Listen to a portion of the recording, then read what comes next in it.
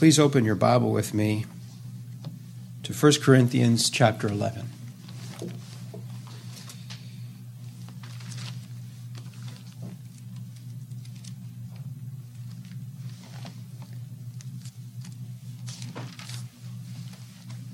This morning we'll be observing the Lord's Supper, an ordinance given to the church by Christ himself. Now the Lord's Supper, his memorial supper, is given to the church not as a suggestion, but rather our Lord commands us to keep it, just as he commands us to baptize those who profess faith in him. He also commands us to observe a remembrance of his broken body and shed blood through which he accomplished our salvation. Look there in verse 24. And when our Lord had given thanks, he brake it and said, "Take, eat. This is my body, which is broken for you. This do in remembrance of me." He did not say, "This you ought to do." Rather, our King commands us, "This do in remembrance of me." And so, my friend, when the King of Kings and the Lord of Lords says, "This do," his people do. Now, there's much superstition and error attached to the general practice of our Lord's ordinance. For example, the Roman Catholics teach that when the bread enters your mouth, it mystically is changed into the flesh and body of the Lord Jesus Christ. And also, when the wine enters your mouth, it's mystically changed into his blood, so that one is actually, literally speaking, according to their teaching, eating the body of Christ and actually drinking his blood. They call it the Eucharist bread and wine. Even in some Baptists churches and other churches, they have attached such things as personal worthiness to it. That is, they believe before one can partake of the bread and the wine, one has to be worthy to partake of the Lord's table. Now, for the life of me, I can't see how anyone could ever think himself worthy to be a partaker of the body and blood of Christ. Now, if anyone can do that, I'm certain they're not thinking about the Lord, or for that matter, God's grace to us through his Son. You see, it's not through any self-merit or self-worthiness that we're called to partake of his table. Rather, it's by his grace we are saved through faith. And even the faith that justifies us, beloved, it's not of ourselves. Now, don't misunderstand me. Most certainly, the believer has faith, but the object of his faith is not his own faith or his own worthiness, but rather is the faith and worthiness of Christ. And so any professing Christian who thinks himself worthy knows nothing about the precious gift of saving faith. My friend, if God should ever give you saving faith, the very first thing he'll show you is your own unworthiness. The Pharisee says, "Walk the walk." And while I do want to live a life that is pleasing to our Lord and adorn the doctrine of our God and Savior in all things, in salvation, God shows me by the light of his darling Son. Indeed, he has so lit up my life that I am made to know that the only one who has walked the walk is the Lord Jesus Christ. Our Heavenly Father gave us his grace to follow after the perfect God-man, the Lord Jesus Christ. And so, my friend, the only one who walked the walk is the Lord Jesus Christ. He said, "I'm the way." He's the only one who's never made talk cheap. He said, "I'm the truth." He's the only one who's never had murder in his heart. He said, "I'm the life." My friend, do you want to know the way to heaven? He's the way, the truth, and the life. And no one comes to the Father but by him. Another thing that gets attached to this ordinance is church membership. In the religion that comes from man, they'll try to police who may and who may not partake of the Lord's table. That is, you have to be a member of their ism in order to partake of the table. And indeed, you might find a local church that, at least on the surface, appears to believe what we believe, but then you find they don't let certain people partake. And so if you weren't a member of that local church, then you couldn't take of the bread or take of the wine. It's quite a contrast with what we read in the Scriptures. God's word says, "Let a man examine himself, and so let him eat of that bread and drink of that cup." It doesn't say, "Let the pastor or the elders or the deacons examine him." And then others have certain days when the Lord's Supper is to be observed, and they attach certain rules concerning how the leftovers are to be disposed of. In some free will churches, for example, they state in their book of worship, and beloved, aren't you glad that where the gospel is preached, the only book of worship we have is the Word of God? Well, anyway, they write in their so-called book of worship, quote, "If any bread and wine remain, they should always be disposed of by one, the pastor, and or others at the pastor's direction, consuming them in a reverent manner following the service, and second, returning them to the earth by pouring, burning, scattering, or burying." Another man-made issue that gets attached to this ordinance is the issue of not using wine. For example, in 1864, I should say, the General Conference of one denomination expressly recommended, or one could say commanded, that in all cases the pure juice of the grape be used in the celebration of the Lord's Supper. And not too long after that, in 1865, Dr. Welch, an inventor and so-called minister/dentist, developed a method of pasteurizing grape juice so that fermentation was stopped. So the result was a drink that was non-alcoholic. He even persuaded local churches to adopt this non-alcoholic wine for communion service and peddled it as Dr. Welch's unfermented wine. And even today, many churches still use it. Now, it's not wine. Rather, it's just grape juice. Now, you can call it wine if you want to, but simply put, it is not wine. And still in other churches, not only do they not use wine, but also they don't use unleavened bread. Some other churches attach ceremonial pageantry to the table.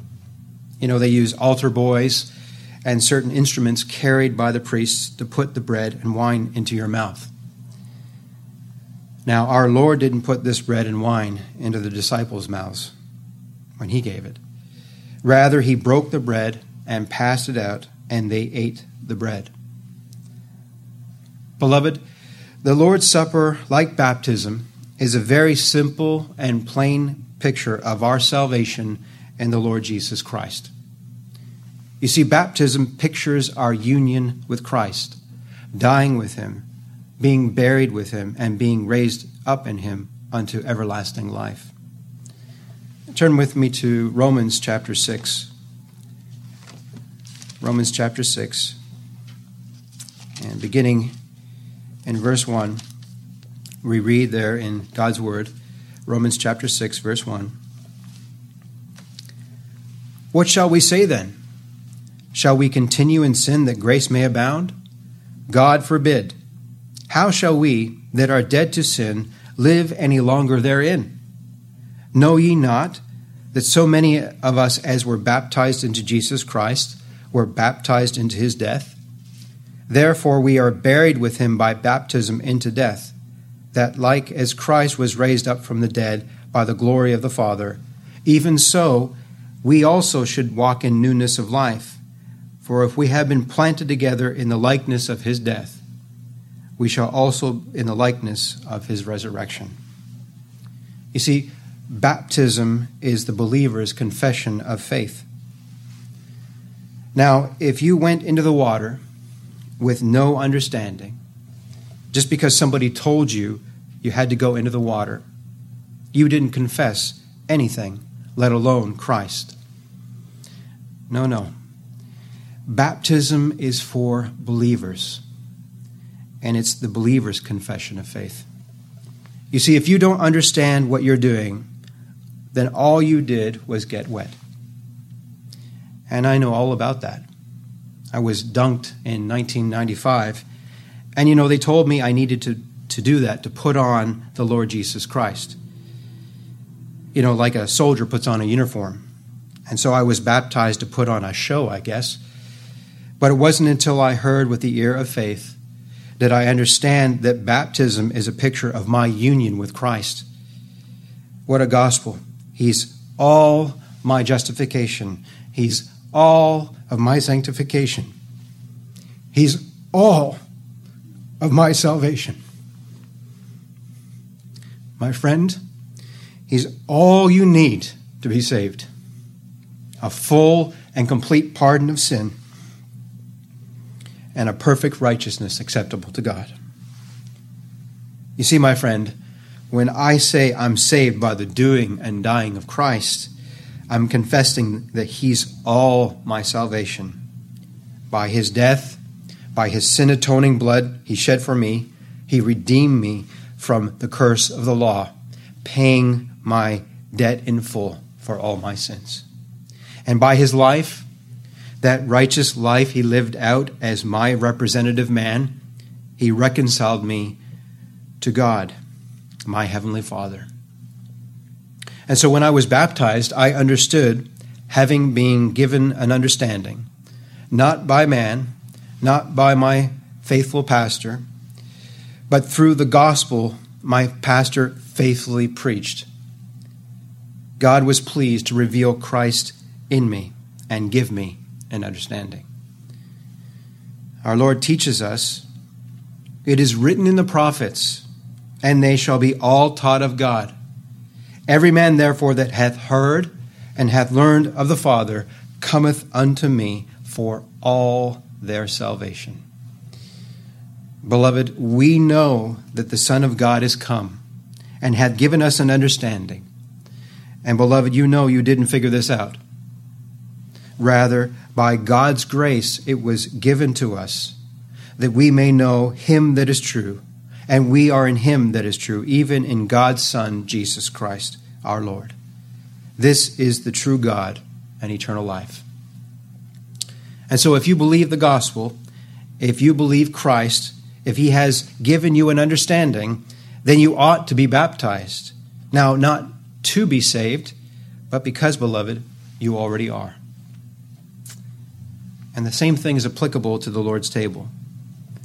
Now, if you don't have an understanding of these things, and you just eat the bread and drink the wine and have no understanding of what it means, all you've done personally is gone through a meaningless religious ceremony. You see, the Lord's table is a symbolic picture of the redemption we have in Christ. It pictures his body, which was broken for us. Isn't that what he said when he broke the bread? In 1 Corinthians chapter 11, we see there in verse 24, our Lord saying, "Take, eat, this is my body, which is broken for you. This do in remembrance of me." Beloved, our Lord Jesus Christ, in covenant union with his people, took to himself their flesh and their bones in order to represent them. And so, as a representative man, he represents his people to both perform the law and to pay its penalty, in order to bear their sins in his own body on the tree and to raise them up from the dead and be justified in God's sight in the highest court of heaven.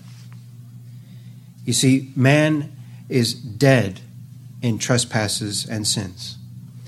And no matter what he does, he continues to sin. Have you ever thought about that? No matter what man does, he continues to sin. And it doesn't matter if he quits gambling, if he quits drinking and joins a church and reforms his life, he still continues to sin. It doesn't matter if he goes to seminary and learns expository preaching, whatever that means, and takes a church and becomes their pastor. He's still a sinner. He still sins. If he tithes of all his possessions and gives himself completely to the ministry and lives on the mission field, he still continues to sin. My friend, there's nothing, absolutely nothing, a natural man can do by his own deeds to justify himself before God or redeem himself from his sins. And so Paul cries out as a carnal man, sold under sin, as one who wanted to do good, but evil was still present in him. And he said, "O wretched man that I am. O wretched man that I am." How many of us gathered here this morning can say that? Turn with me to Romans chapter 7.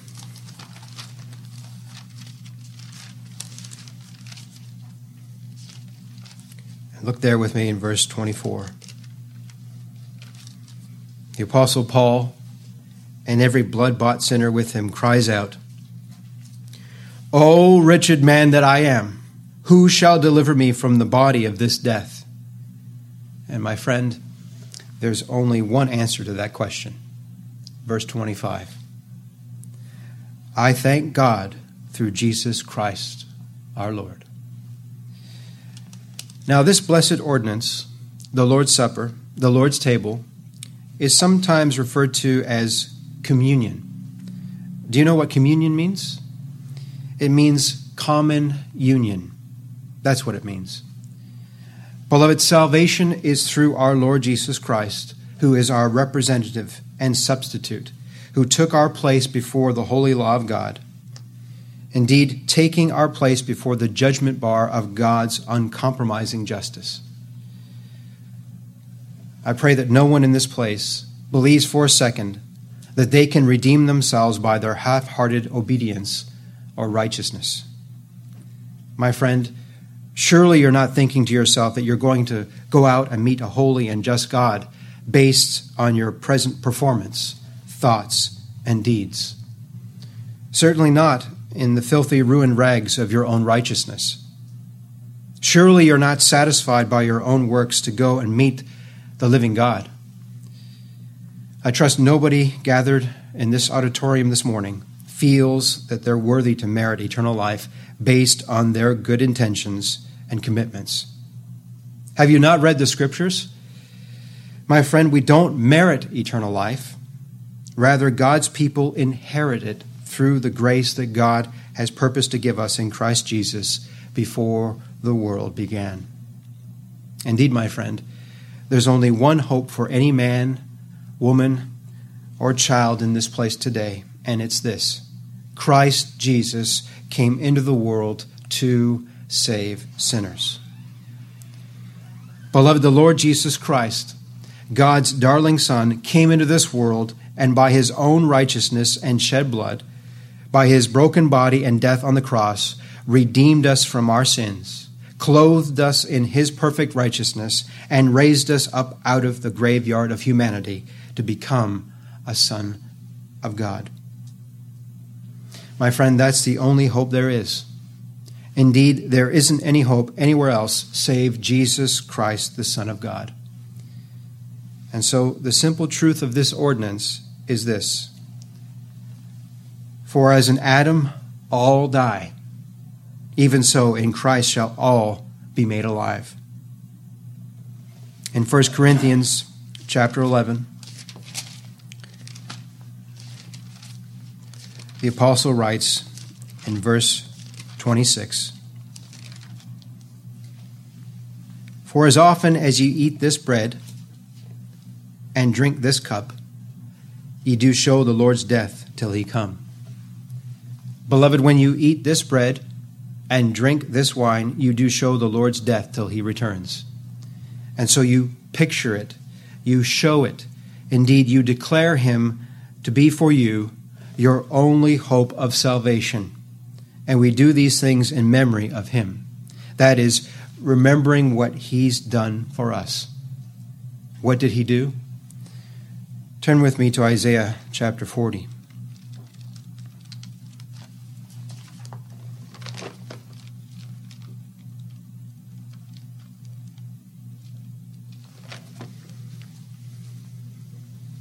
We read there, beginning in verse 1, God's word declaring,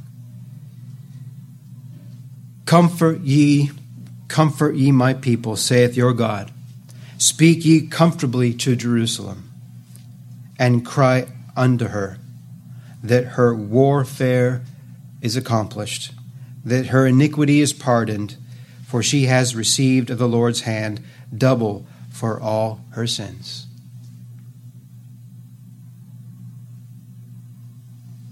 Warfare accomplished. What happens when warfare is accomplished? Peace. Peace. By the doing and dying of the Lord Jesus Christ. Not only has he paid the penalty of the law, but he's performed the law. Turn over 2 chapters in Isaiah to chapter 42. And we read about our Lord and Savior performing the law on behalf of his covenant people in verse 21. Speaking of our Heavenly Father, we read there how the Lord, our Heavenly Father, is well pleased for his righteousness' sake. He's well pleased with his Son in that life he lived out as our representative, the God-man, the Lord Jesus Christ. And it says here, he will magnify the law and make it honorable. And beloved, he already has. He has established a perfect righteousness on the earth as a man on behalf of his people. And not only that, beloved, he has paid the penalty of the law. Now, in the Lord's table, we see, first of all, pictured for us a communion, and then secondly, it's a supper. Turn with me to John's Gospel, chapter 6. Now, during this time, before our Lord gave his life a ransom for his people, the Lord had multitudes of men following him. And they saw his miracles, they saw the good things that he did, and they said, we believe that this is the Christ. Now, they didn't know what Christ came to do. They didn't know a whole lot about him, but they thought that he was the Christ. And then Christ began to teach them something about his death. Listen to what he says there in verse 35. And Jesus said unto them, I am the bread of life. He that cometh to me shall never hunger, and he that believeth on me shall never thirst. Verse 47. Verily, verily, I say unto you, he that believeth on me hath everlasting life. I am that bread of life. Your fathers did eat manna in the wilderness, and are dead. This is the bread which cometh down from heaven, that a man may eat thereof, and not die. I am the living bread which came down from heaven. If any man eat of this bread, he shall live forever. And the bread that I will give is my flesh, which I will give for the life of the world. My friend, that is not talking about the bread and wine being transformed into his physical body. That's not what it's talking about. Indeed, if you read further on in the chapter, that even though the Lord said, the words that I speak unto you, they are spirit, they still thought what he was teaching was to literally eat and drink his body and blood. And they said, this is a hard saying. Who can receive this? And they turned away, and they wouldn't walk with him anymore. They said, he's crazy. The Lord said, my words are spirit. That is, they're spiritually understood, spiritually spoken to believers. You see, our Lord was talking about the daily sustenance of faith. And saving faith eats and drinks Christ the Lord. It recognizes him as coming down from heaven, as the living manna, the bread of life, coming down from God. It recognizes him as being given by God to produce life and sustain life.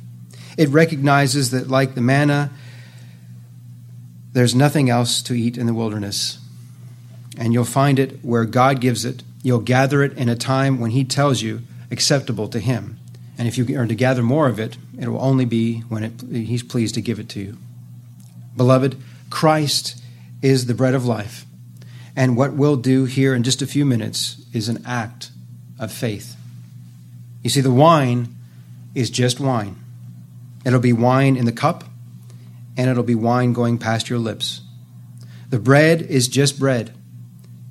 It will be bread in your hand, and it will continue to be bread going past your lips. It's not going to change. But the picture of this ordinance and what we show when we take that broken, unleavened bread is our Lord's pureness as a representative man. Our Heavenly Father made his well-pleasing, beloved Son to be sin for us who knew no sin, that we might be made the righteousness of God in him, in our Lord Jesus Christ. Beloved, it's an act of your personal faith that pictures your redemption and union with Christ. And so we eat that broken bread and drink the bruised grape as an act of faith. And you take these elements, the bread and the wine, you're going to take it in, and it pictures ever so blessedly our union with Christ when those elements become a part of you. And so his faith, his word, indeed the word of God, these spiritual things, they become a part of us, and we eat those things. We eat that broken bread and drink that bruised grape as an act of faith, declaring the very basis and foundation of our hope before God. My friend, if the Lord Jesus Christ did not represent you when he was born in that manger, when he magnified the law and made it honorable, when he was judged before Pilate in this world, when he was nailed on that cross, then put to death and buried in that tomb, and raised from the dead and ascended to sit on the throne of God. My friend, if he did not represent you, then you still have the judgment of God to face and that eternal death to die.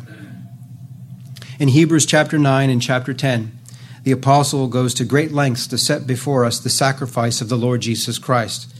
And then he gets down toward the end of chapter 10 and writes, "If we sin willfully after that we have received the knowledge of the truth, there remaineth no more sacrifice for sins." My friend, if you sin willfully, now the apostle is not talking about sinning willfully in a general way. We all sin willfully. Rather, what he's talking about is this. If you sin willfully and leave that which has been set before you as the only atoning sacrifice for your sins, if you leave Christ and him crucified, then there's nothing left for you. There's no more sacrifice for sin. And Christ is the only sacrifice for sin. If you leave him, if you leave his bruised body and his shed blood, if you leave the once-for-all sacrifice of the Lord Jesus Christ and you go on to establish some other hope, there remaineth no more sacrifice for sins for you. Just a certain fearful looking for of judgment and fiery indignation. Because, my friend, Christ is the only propitiation for sin. The scripture saith, "He that believeth and is baptized shall be saved, but he that believeth not shall be damned." And it tells us, "By the deeds of the law there shall no flesh be justified in his sight." Is there anyone present this morning who thinks to themselves, "Well, I'm going to produce my own righteousness. Yes, I'm justified by Christ, but I'm going to walk under the law to help my sanctification"? My friend, cursed is everyone who continueth not in all things written in the book of the law to do them. That curse was given when God gave the law, and faith looks only and ever to Christ. It rejoices in Christ, it rests in Christ, it follows after Christ, and it eats his flesh and drinks his blood. This is the Lord's Supper. It's a feast of faith. And further, the Lord's table is an ordinance. We're commanded by the Lord to observe it.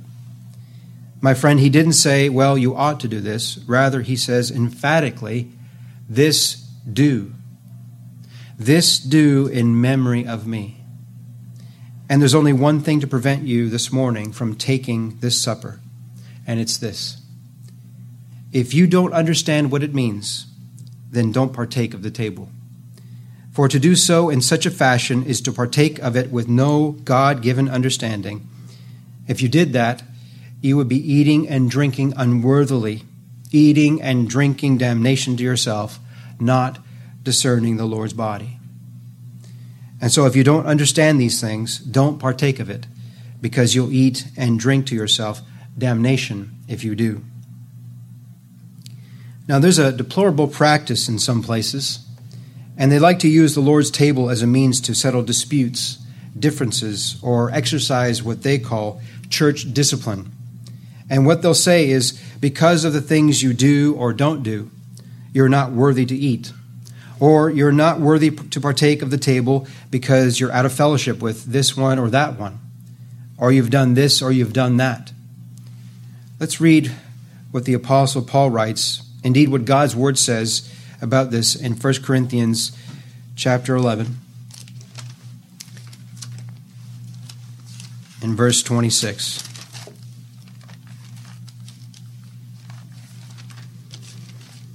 The Apostle writes in 1 Corinthians chapter 11, verse 26, "For as often as ye eat this bread and drink this cup, ye do show the Lord's death till he come. Wherefore, whosoever shall eat this bread and drink this cup of the Lord unworthily shall be guilty of the body and blood of the Lord. But let a man examine himself." God's word doesn't say for the church to examine him. It doesn't say for a board of deacons to examine him. Rather, God's word sets forth emphatically, let a man examine himself. And so let him eat of that bread. You know, Judas ate of the bread, and the Lord let him. And Judas had no idea what the bread and the wine meant, and he ate and drank to himself damnation. And so let a man examine himself, and so let him eat of that bread and drink of that cup. Verse 29. "For he that eateth and drinketh unworthily eateth and drinketh damnation to himself, not discerning the Lord's body," not understanding what his broken body and his shed blood means. That's the only thing that would make one partake of this table in an unworthy manner or unworthily. Beloved, we partake of the Lord's table discerning how that his body was a sacrifice for sin, that his body was a representative body by which our sins could be put away, and God could be both the just and the justifier of those who believe on Christ. Beloved, we take of the Lord's table, discerning his death to be particular, effectual, and personal. Our Lord did not say, "This is my body which is broken for everybody." Rather, beloved, he said, "This is my body which is broken for you." You know, sometimes people get the wrong idea about what we're saying concerning the death of Christ. The Lord Jesus Christ came and lived and died and reigns in glory for the salvation of his elect. And his elect are scattered abroad throughout all the earth, of every kindred, nation, tribe, and people under heaven, Jews and Gentiles, white and black, and everything in between. John said he's the propitiation for our sins, and not ours only, but also for the sins of the whole world. My friend, there's just one propitiation, and not just for the Jews, but for any nation, any people, anywhere. There's just one propitiation, and that propitiation for sin is Christ. So any man, anywhere, can look to him and believe on him and trust in him. Whosoever will, let him take the water of life freely. Are you willing? Take it. Are you thirsty? Drink it. Are you hungry? Eat the bread. I say this without any reservation. If you're willing to come, come. By and by, you'll be made to know he's the one who made you willing to come. And so, beloved, if you can hear and understand, there's nothing to prevent you from coming. But that in no way implies that Christ died for every man, woman, and child.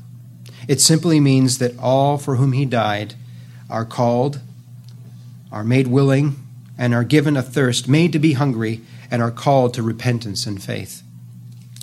Turn with me to John chapter 6. And listen here to God's own word. In John chapter 6, verse 39, our Lord declares,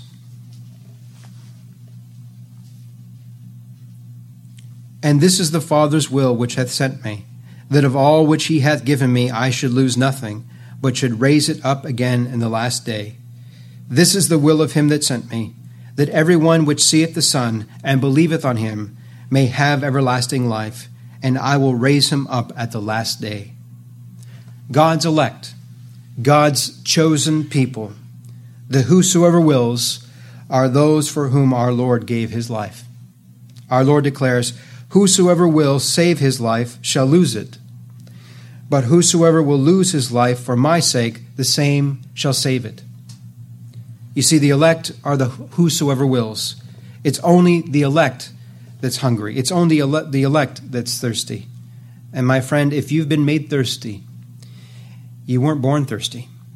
You have been made thirsty, made hungry, made willing by God's gift and grace. God's word declares, "My people shall be willing in the day of my power." You read in the book of Revelations about the 144,000. And right after that, the number that no man could number. They're all the same people. But if his death is not a particular sacrifice for his particular people, then it cannot be effectual. My friend, if his death is not particular, then it can't be effectual. And if it's not effectual, there's no salvation for you or for me. Any message that teaches and preaches that the Lord Jesus Christ merely accomplished the possibility of your salvation, that is now conditioned upon your decision, well, my friend, that's not the gospel. Who would get the glory in that? You would. Well, that's a false gospel made up by men.